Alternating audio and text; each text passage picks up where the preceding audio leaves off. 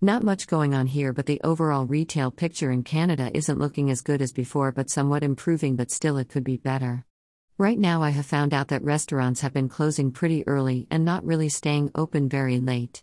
That used to be the case until the pandemic took over, which have caused the restaurant owners to reevaluate their businesses and how long they will remain open for a day.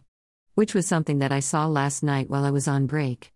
I have seen 2 restaurants close to each other which have closed their doors early and never remain open until the very next day. While I am here, I am just going to talk about a video that I have watched right about now. The video I am watching right now is how the company 7-Eleven developed and how they have really changed a lot since around the time I was growing up. They have progressed from being an ordinary small store into selling hot foods and other foods that are ready to consume and eat, and this has helped them grow their profit margins and has allowed them to set up shop globally.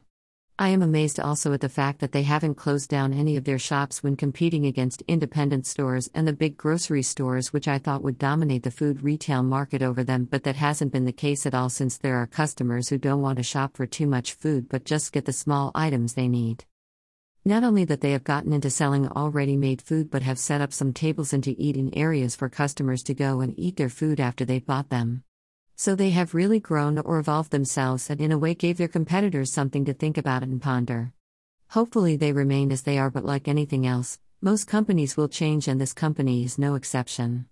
I would say that in the next few years they will turn themselves into a Starbucks or McDonald's, since they do sell coffee and fast foods too, but that I don't think is in their plans right now, but I see them selling health food products like supplements and turning into stores that will compete against the likes of GNC nutrition centers.